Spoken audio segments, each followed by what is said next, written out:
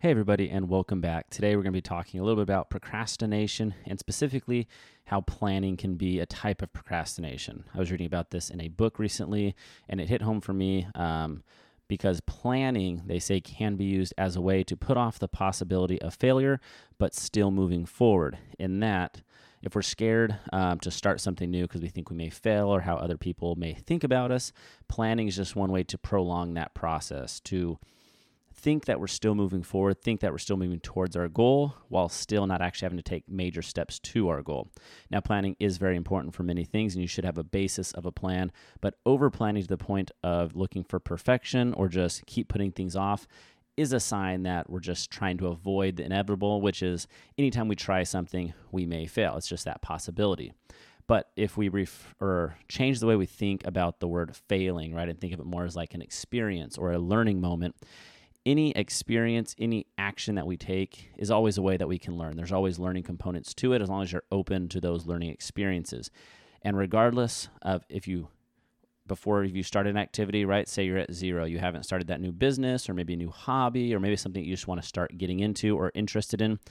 If you don't even try, right, if you don't start the actual process, you spend your time planning, you're at zero. You're at the point you have nothing about it.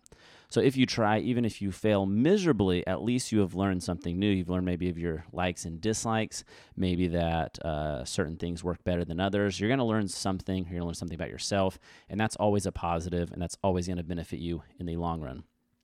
It doesn't just have to be about starting a business. It could be starting a new hobby. Maybe you want to learn a new instrument. Anything like that can always be something that you should just get started with.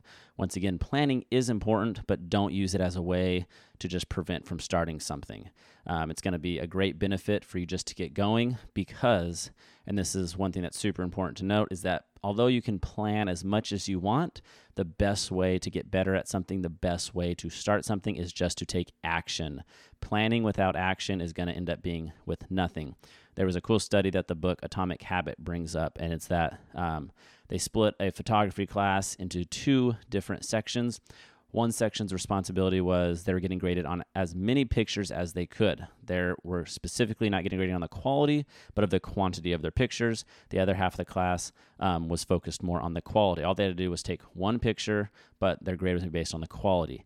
At the end of it, the pictures that ended up being the best were the ones that were producing quantity of pictures because they were out every day practicing taking pictures, seeing what works, seeing what works differently, what works better, contrast times, different things like that, versus those that just spent time studying or planning to take the perfect picture.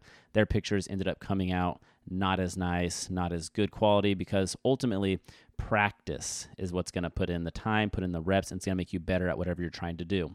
So if you're listening to this, if you're watching this, take this as a sign to start whatever it is that you want to do, whether it's a kind of like a side hustle where you're just trying to make some more money doing something that you enjoy, if it's just a hobby that you want to practice more time with, or something that you actually want to start for your health, maybe like a daily habit that you want to improve on. Start now, even if it's very small steps. Make the steps easy to obtain. Make them so that you'll want to do them, right? Make them exciting for you. And start with those little steps, and those little steps are going to add up over time to big changes. So get started, get going, and tune back in next time.